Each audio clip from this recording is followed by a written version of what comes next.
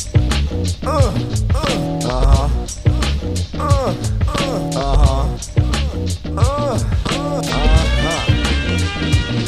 was it? Hey, it's me and the biz. Hey. Yo, it's me and the biz. Yeah, that sounds fun. Yo, who was it? Hey, it's me and the biz. Back with you, another edition of the Degenerate Hawkeyes podcast. Trent Biz as we talk Hawkeye football with you. And a disappointing one once again as Iowa falls at the hands of Wisconsin, 27-7 the final. Biz, I think you said it very succinctly as you texted me as we're getting ready for the show today. What the hell was that? Sadly, I don't know an answer to that, Trent, but it was, you said disappointing. That's putting it kindly. I guess the only good thing you can say is at least you weren't there in person.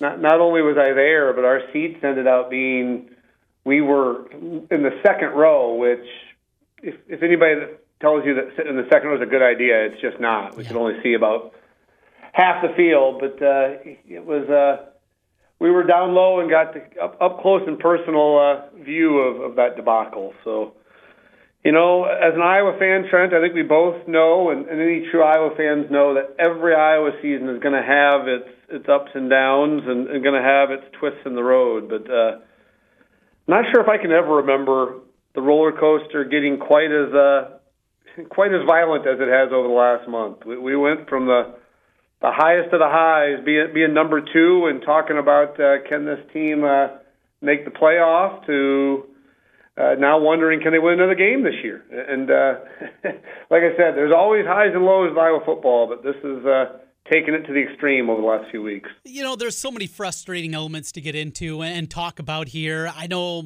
quarterback is among them, offensive line, offensive play calling, and we'll get to all of that. But you're exactly right. Just the roller coaster that it is. You think back to some of the great moments at Iowa, some of the great teams of the Ferentz era, but there was always disappointment along with it. From recently 2015, that hard-fought game against Michigan State, and then the sour taste that you have. Even as fun as it was to go to the Rose Bowl, the actual game experience was a little bit different with Christian McCaffrey and company. 2002, perfect in the regular season, except for a loss against Iowa State. 2004, down in Tempe, just getting absolutely obliterated in that game before they come back, run off 7 straight, and win their last Big Ten title. That's right, 17 years ago, the last time that happened. So even in the greatest moments of certainly our memories, even going back to 1985, there's also some negatives that go along with every one of those seasons. Well, the trade-off for being an Iowa fan and having to deal with those rough moments is that generally, as an Iowa fan, there's always hope. You're always competitive, and generally we're pretty much always in the game in the fourth quarter. And that's what made Saturday so depressing and so disappointing, is for the first time in a long time, there was a regular season Iowa game where it just felt hopeless. I mean, that game was over at halftime. I know we technically made it a game a little bit in the third quarter, but did anybody really think we had any chance of coming back in the second half? I know I didn't. And, you know, it just felt hopeless, which that's something you just don't have as an Iowa fan. I mean, usually, like I said, the trade-off for having the type of team we have is that we're never going to blow people out of the water. We're never going to be absolutely dominant, but we're usually always competitive, and that just wasn't the case on Saturday. I mean, that first half was as ugly of a half as you can get as a Hawk fan. It was embarrassing. I mean, just we couldn't get out of our own way, and that just doesn't happen very often. So, the thing I noticed being there in person and being down close, it looked like a team, especially on the offensive side, that had just completely lost its confidence. I mean, the body language of that offense just across the board, the offensive line, Petrus, even Goodson, and especially Tyrone Tracy, the body language was just terrible. I mean, just watching them walk back to the huddle and watching them just in between plays, I could have told you 5 minutes into that game we were in trouble. We just didn't have a lot of – there wasn't great body language from the beginning, and obviously once things began to snowball, it got ugly quickly. So the first half you mentioned, 1 first down came late in the half, 1 of 7 on third downs, negative 13 yards rushing, 17 total yards in the game, 5 punts, a penalty, and 3 fumbles lost. And a frustrating element to me is those turnovers, because without them, could this have been a 10-7 game in the fourth quarter, and at least you have a chance? I was not good enough. They don't have to be perfect, but they just can't do that. They can't turn it over. Ivory Kelly-Martin, why is he in the game there? He's had fumbling issues all season long. Why is Max Cooper a guy that hasn't touched a punt in a game in, 3 years? Why is he the guy that is back there trying to return a punt with Jones out? Just time after time after time, it's infuriating that you have guys in this spot that, for all intents and purposes, shouldn't be out there in a game that you seemingly have to win the division. Well, and everybody knows about the big mistakes, the obvious fumbles, and the terrible offensive line play, but just little things. First drive of the game, Spencer Petras throws an absolute dime on 3rd and 7 to probably our best receiver, Laporta, and he just drops it. I mean, it's a perfect pass, puts it right on the money, drops it. Series over. Second possession, we get to 3rd and 3. We run a perfectly planned play on a quick slant to Goodson and can't hit a simple 5-yard slant. I mean, Wisconsin was going to give it to us. They didn't even defend it. And we just basic things like that. I mean, we talk about it all the time. The margin for error for Iowa football is so small. That game's different if we just come out early and make the plays they were willing to give to us. I mean, they're similar to us. They're going to give you some yards from time to time and make you earn it. But if they're going to give you the yards, you got to take them. And we can't even do that right now. It's, Trent, we talk about how brutal Saturday was. When you ask the big picture question of how brutal was it, who do you got to go to? Stat Boy, he's got the information. He does. So I asked him 2 simple questions. One, when was the last time Iowa scored 7 points or less in back-to-back games? Ooh. And the other related question, when was the last time we lost back-to-back games by 17 or more points? So you ready for the sad answers? Sad answers. So you said first the first part of the question there, last time they scored 7 or less in back-to-back games. My guess would have to be you'd have to go back to the early Ferentz era. I'd probably have to go back to 99. Am I right? You hit the nail on the head. It was Ferentz's 4th and 5th games as an Iowa coach. First Big Ten games, if you remember, 49-3 at Michigan State. And I'm not joking when I say that game could have been 100-3 if Nick Saban didn't decide to be nice to us. We watched that game at the Vine. And we did, yeah. That was the infamous hot rod from our roommate Boner. That was when it came out that day. That is correct. Good memory. So that was more enjoyable than the game itself. Yes, so it was. 49-3, then turned around and lost 31-7 to Penn State. So you got to go back to the very beginning, to the 4th and 5th games of the Ferentz era to see inept offense to that level. It's been 22 years since we've looked this bad on the offensive side in back-to-back games. So. Hey, Hot Rod, another beam and Coke. and then about 6 more after that. So. What a day. What a day. All right, so let's go to the second part of the question. 17 plus. So that's happened 4 times, or this was the 4th time it's happened, with the first time being the 2 games we just talked about. Happened in 99, happened again in 2000, and then the most recent time it happened was 2017, where we lost to Indiana, or 2007, sorry, the 2007 season, which was a debacle of a year. We ended the year losing to Western Michigan, but middle of the year we lose 38-20 to Indiana, and again Penn State 27-7. So you got to go back 14 years to have back-to-back games where we got our butts kicked as bad as we did the last 2 weeks. So, like I said before, usually as an Iowa fan, there's always hope. So I think that's kind of the biggest concern right now. It feels kind of hopeless right now. So we'll wait a while, Trent. We'll continue to mope for a little while, but at the end here, we will talk about some hope and try to end on a high note. But that's the Stat Boy info on just how bad it was the last couple of weeks for the Hawks, and especially this last week. It was ugly, and there's no 2 ways about it. It was as bad as it can be. And you mentioned that hopeless feeling that you just don't get that often. And I was hopeless in the Purdue game. Even as you had the touchback, as the guy was reaching out, here they go. Even before the 3-and-out happened right afterwards, you never felt confident. The biggest reason is because you don't have an offensive line. You just don't have an offensive line that can block at a high enough level to even give you a chance. That coupled with maybe, and I'm not being hyperbolic, the least athletic starting quarterback in college football, a recipe for success is certainly not there when you put those two together. Well, and the offensive line, it's really kind of baffling. I mean, I think we kind of think, well, the offensive line has just been terrible all year, but it really hasn't. You go back to the first 5 games, it wasn't a great offensive line, but it was certainly improving. Anybody that watched that Maryland game had to have come away thinking, man, that's an offensive line that's starting to click. Mm-hmm. We ran all over Maryland, and we had great pass protection all game long. I mean, that was an offensive line clinic versus Maryland. We scored in 9 straight possessions, and that wasn't that long ago, Trent. That was, a month ago.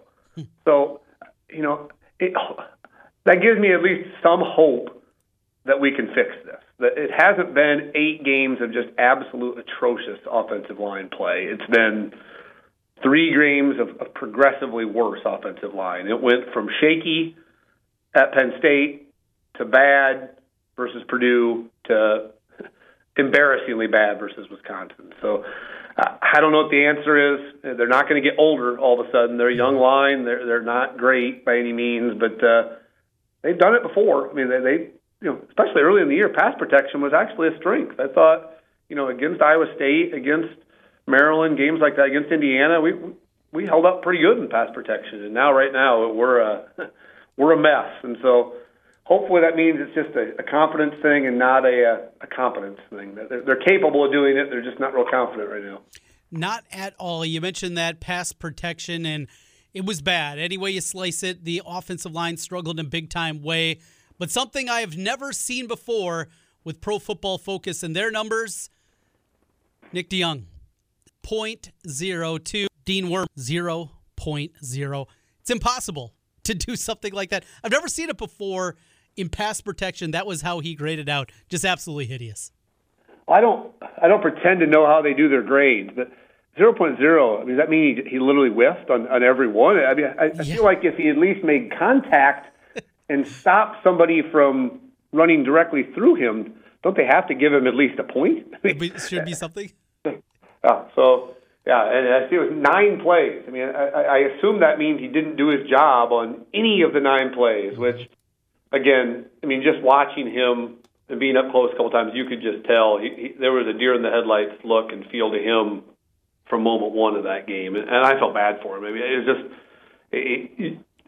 he shouldn't have played 9 plays. I mean, once he gave up the strip sack, there was no reason for him to play again the rest of the game. And we're stubborn. We keep rotating, and to me, that's my number one suggestion is pick 5 offensive linemen and just move forward with them at this point. Is it going to be the solution? No, but the rotation isn't working, and it's not going to work. Pick 5 and say, here's our group going forward, and sink or swim with them at this point.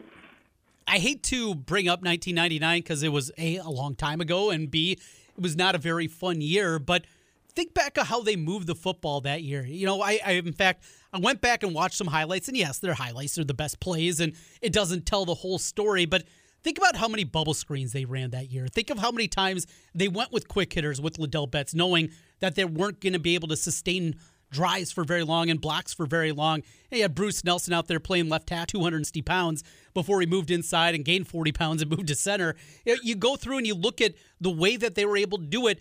They at least tried some things. Are they going to try anything? Or are they just going to say, hey, this is what we are and we can't adapt? We can't change. This is what our identity is.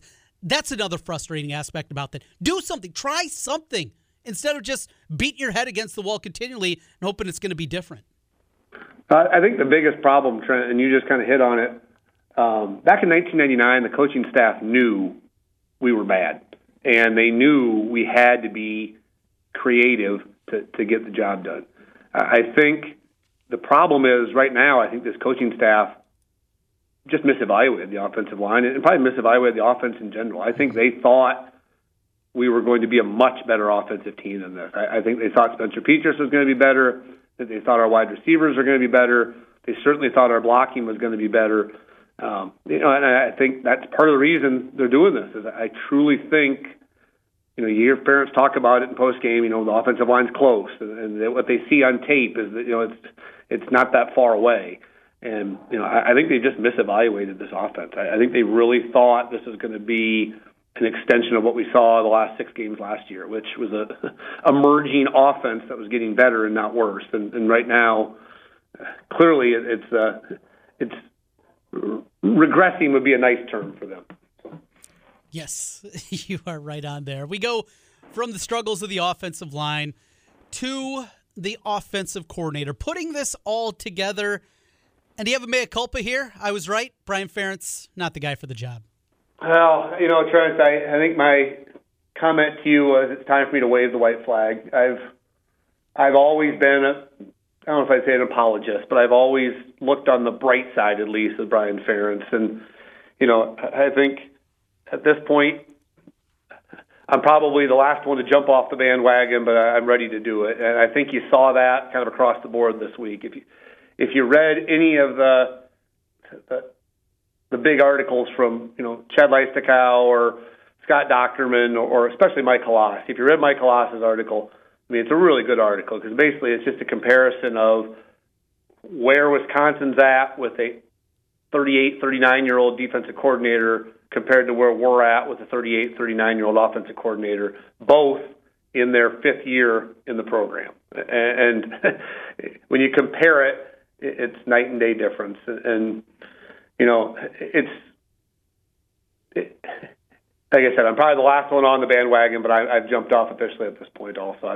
There's not much you can say in his favor at this point. I hope he figures it out the next 4 weeks, but what we saw after a bye week and the complete refusal to change anything or to adapt during a game is just it's depressing. It's just so.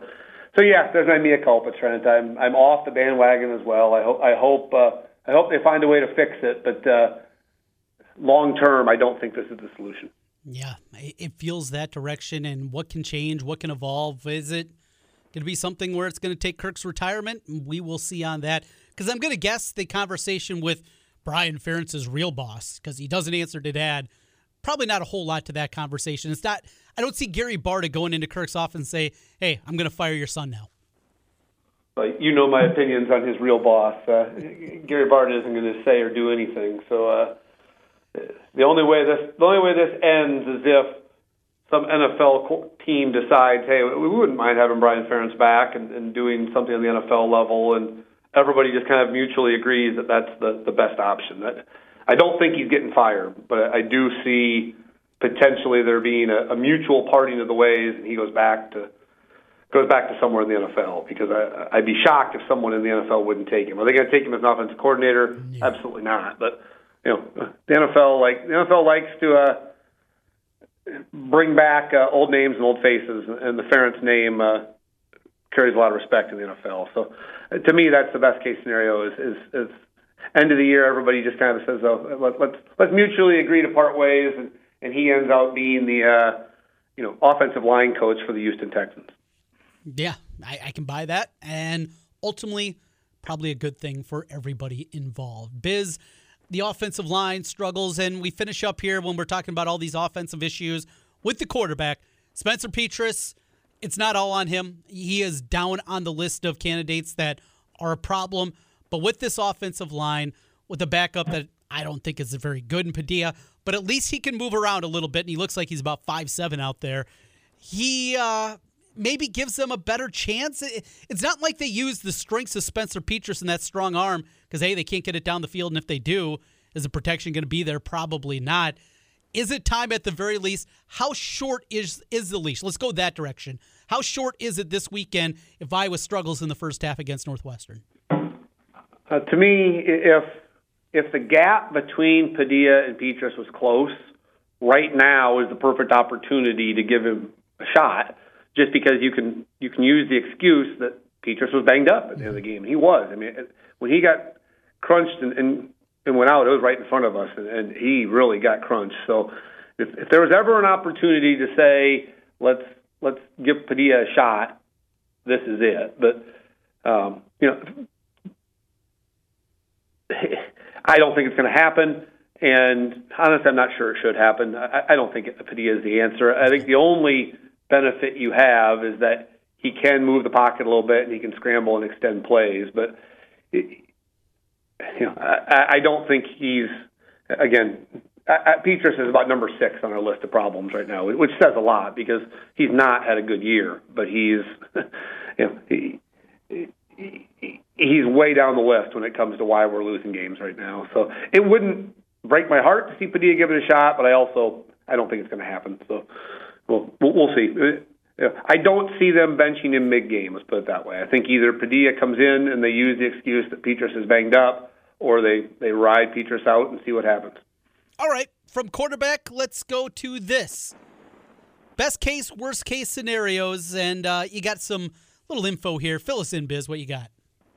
I do, and again, a lot of this comes from Stat Boy, who, I come up with the idea he fills in the gaps, which he really filled them in well here. So, what my thought process was, Trent, Iowa has its ups and downs, and when you look at it, there are 2 years that are remarkably similar to this year as far as great start, brutal middle, and then what happens next. So let's start with the worst case scenario, Trent, because we've obviously been overwhelmingly negative for 20 minutes. Yep. So let's stay negative for a few more minutes, but then we'll change gears and start talking positive. So worst case scenario, and I'm talking Kirk Ferentz years only.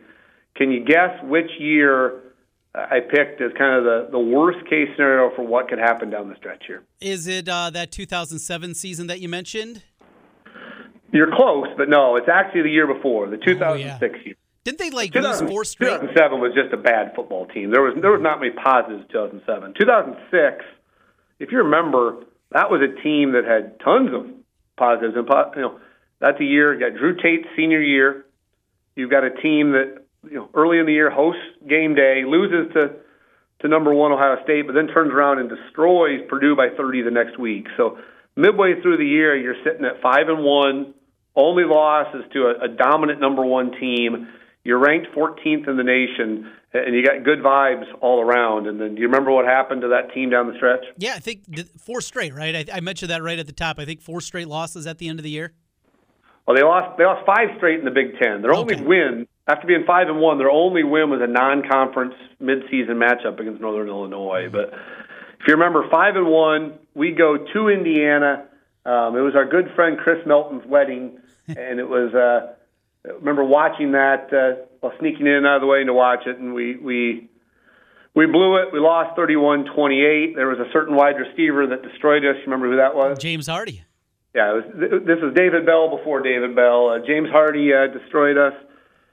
We throw a pick late in the game, lose 31-28, and from that point the wheels just fall off. Like I said, lose the last 5 Big Ten games, including the low point of the year. We lose 21-7 at home to a 3-6 Northwestern team. So kind of similar to what we're going into this week. It was kind of the make or break part of the year, and we definitely broke.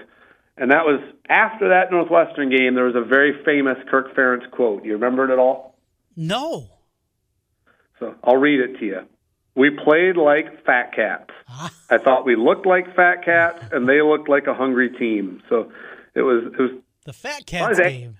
Yep, it was about as angry as you'll ever see Kirk Ferentz, and it was one of the low points I think of Iowa football for Kirk Ferentz, where it was a pretty swift drop off from a team that had won the Big Ten title a year and a half to a team that was ended the year 6-7 and lost their last five Big Ten games and the bowl game. So worst case scenario is, Trent, is we're looking at a bunch of fat cats that go into Northwestern, get stomped, and then it only gets worse from there. So there's your worst case scenario. Let's cross our fingers and hope that doesn't happen. Let's get some positivity. What do you got? Best case scenario, Trent, you don't have to go back too far. There's a season in the relatively near past here that's very, very, very similar. To what, 2016? No, even earlier, even more recent than that. What is it? 2019. So 2 years ago. You kind of forget, but let's look at that team and kind of break them down a little bit. That team started 4-0. Mm-hmm. Again, moved up to number 14, same as 2006, and then started the Big Ten season at the Big House. And you remember what happened the next 2 games? After the what? After the Michigan game? No, the Michigan game and then the game after. Just the combined effort of those two games. Well, I just remember the offensive line being brutal in the Michigan game. I mean, as bad as it's ever been, and probably not much better after that. Correct. So we went at Michigan and then at home versus Penn State. This sounds unbelievably similar to what just happened the last 2 weeks. In 2 weeks, offensive line gives up 10 sacks. Offense puts up a total of 15 points, and we get whipped twice. This was the actual quote from the paper that Statboy sent me. A season that seemed to contain such great promise just a couple weeks ago has suddenly become the middle of a donut offensively.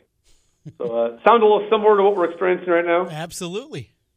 But here's the positive, Trent. Best case scenario here. What did that team do after those two losses? Played really well and beat USC in a bowl game.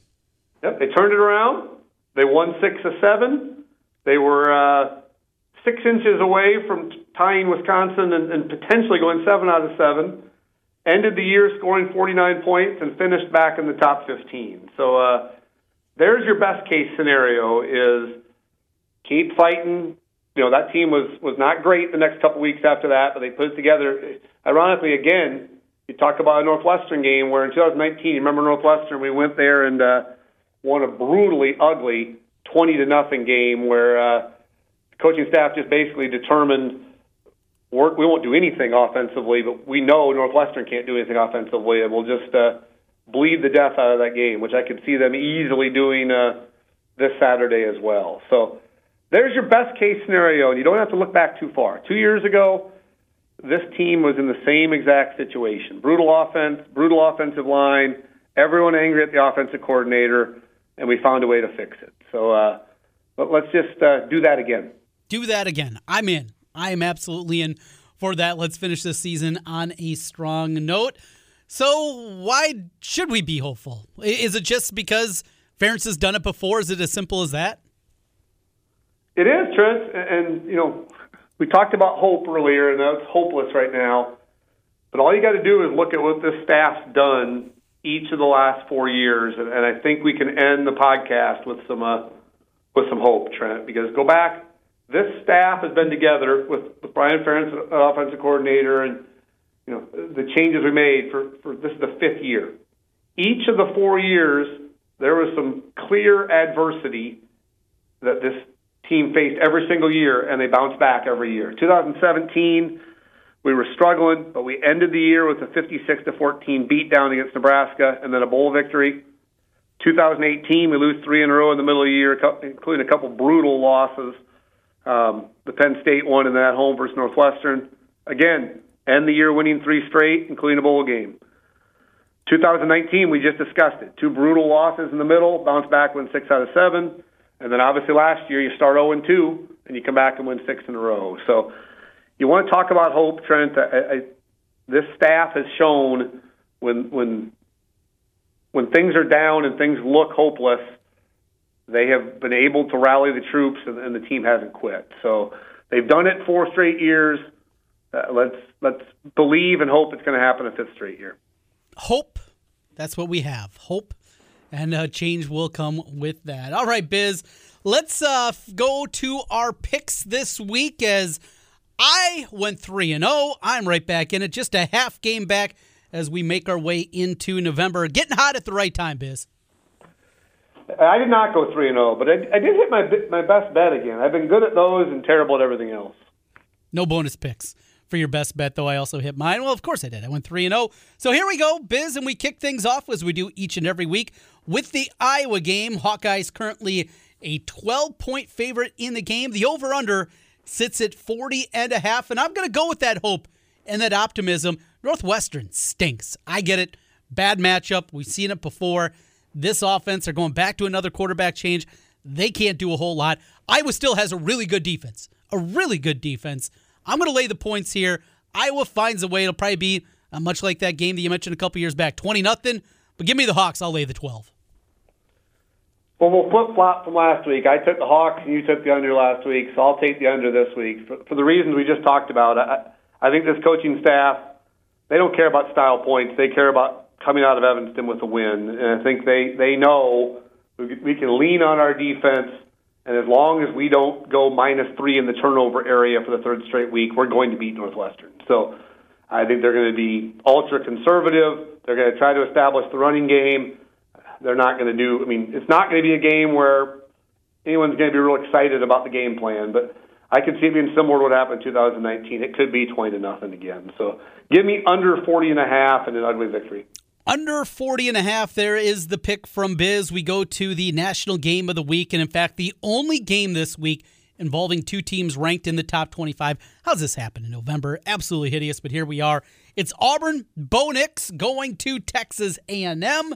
The Aggies favored by 4.5, and I'm going over, Biz. I've started to play around a little bit more with the totals, as you like to do from time to time. I'm going to go over here. Bo Nix is playing better. A&M defense is solid, but not great by any means. 49.5 the number. I'll go over in A&M Auburn.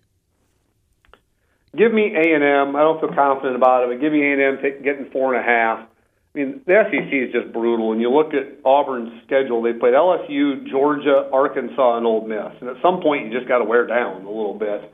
A&M is coming off a bye week. They're at home. They got all the momentum in the world after winning 3 in a row. So give me A&M 4.5, but it's not one that I love by any means. That's the side that I would lead on as well. We finish up with our best bet of the week. The Horned Frogs get it done. Well, maybe not get it done in terms of a win. Big rivalry matchup for TCU, though, against Baylor. They're getting 6 points. It's at home. Gary Patterson's out. They asked him to stay. He told everybody to go blank themselves. They asked him to stay through the end of the season. I think they win one for the Gipper, even as he's not there. TCU plus the 6 in an emotional game. Well, I'm going back to the well with Arkansas Alley and the Woo Pig Sueys. Over the years, I don't think I've ever gotten one wrong when I've taken Arkansas as my best bet of the week. And this is one, they're playing Mississippi State. We've talked about before, trying to figure out Mike Leach teams is almost impossible. They looked great last week. They're riding high. That's usually when you can count on Mike Leach to have a head scratcher. And so I think this is going to be one of those just complete butt whoopings. Same thing I talked about A&M. Arkansas is coming off playing Arkansas Pine Bluff and then a bye week. So they're rested.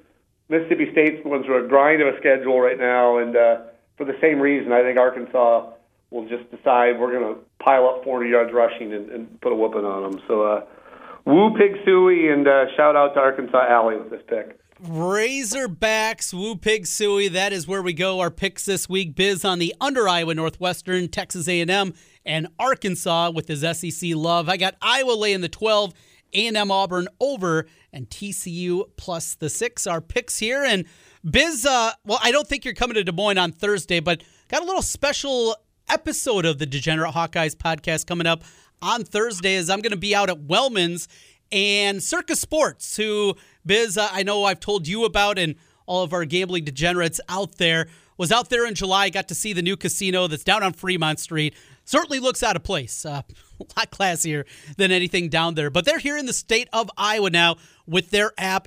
Best odds you're going to find anywhere is through them. If you like betting golf, if you just like playing parlays, teasers, the best odds come through Circus Sports. I'll be out there for their big launch party on Thursday night doing a live podcast. So for listeners out there, stop on by. If you haven't downloaded the app, though, I'll tell you, wait till you get there. It might be something a little special hanging out for you on Thursday evening, 7 o'clock. I'll be doing the live podcast. You going to come to town? Well, if these guys want to pay me to come to town, I'll do about anything, Trent. I've got no pride. If they want to pay me to be there, I'll be there. So. Yeah, that'd come out of my bottom line. I don't know if that's going to be happening, Biz. But then they'd have to hire someone to coach a all-important sixth-grade girls basketball league game on Thursday night. So I don't know. So, unless I can coach remotely. Yes, I'm sure you could. Technology has advanced very, very far. And you don't have to worry. I mean, I've heard great things about you. You beat some big-time names over there in Eastern Iowa, some of the coaches you've gone head-to-head with. Yeah, there's some interesting folks over here. Youth sports is an interesting thing. You get some, I pride myself on it. I've never gotten it technical. I probably just jinxed it by saying that. But people that know me know that I'm not afraid to share my opinions. But I'm proud to say I generally, for the most part, keep calm and collected as a youth coach. it's some of the people that are over on this side of the state definitely do not do that. So it's a unique group, let's put it that way. That's a good way to put it, Biz. All right, we got Business Beat coming up here in just a moment. Again, that's Thursday night at Wellman's in West Des Moines. Stop on out, have a beer, and maybe a little bit more on us. What's that? 7 o'clock. 7 o'clock, Wellman's is where that will be happening. Also, Biz, I don't know if this is part of Business Beat, but we were having fun last night texting about the craziness that is this Texas assistant coach's girlfriend that's a stripper, the monkey, and a Halloween party. You're a lawyer. As a lawyer, would you tell your client to videotape the cage of the monkey and put it up on social media? Probably not the best one from, what was her name? What's her stripper name? Pole Assassin, I believe, wasn't it? Pole Assassin. Just, if you haven't seen the story, folks, just put a Google search in. It is so many layers of incredibleness. College football, it always delivers. Well, and the best thing about it is if you read the comments section to like the initial tweet explaining what happened, the comments are just pure gold. I mean, for the most part, I'm somebody that tries to avoid reading the comments anywhere on Twitter because usually it's just a cesspool of anger and negativity. But, man, there are some funny comments talking about this whole situation. So I kind of went down the wormhole of reading all of them, and there's some, the whole situation, again, it makes you thankful kind of for what Iowa has. I'm very, very, very confident that LeVar Woods, A, does not own a monkey, and B, would not get in anywhere near this type of a situation. So again, there's things about Iowa you can be frustrated about, but I'm confident that our coaching staff will never embarrass us in that way. All right. With that, Biz, what a story. College football. Let's get out of here. It's time for Business Beat. Hey, kids, gather around for Business Beat of the day. Okay, here's Business Beat of the day. Well, Business Beat was not about the stripper monkey trend. It's actually about another thing you brought up earlier, and that's the unceremonious departure, or whatever you want to call it, of Gary Patterson. The reason it's Business Beat is, I think everybody probably knows that behind Kirk Ferentz, Gary Patterson was next in line as far as college football seniority, and it just gets you thinking. You talk about Gary Patterson, you talk about Frank Beamer, you talk about even Stoops. It is really, really, really hard to stay at the same place right now in college football for 10 years, much less 20 or 23 like Kirk has done now. And it just gets you thinking. I hope and cross my fingers and hope that somehow, some way, Kirk can find a way to right the ship smart enough to at some point, doesn't have to be this year, but at some point in the near future, go out on your own terms. We just saw Gary Patterson 6 weeks ago. He was 2-0, and now not only was he removed, but I think everybody probably agreed it was probably the right decision for him to be removed. Right.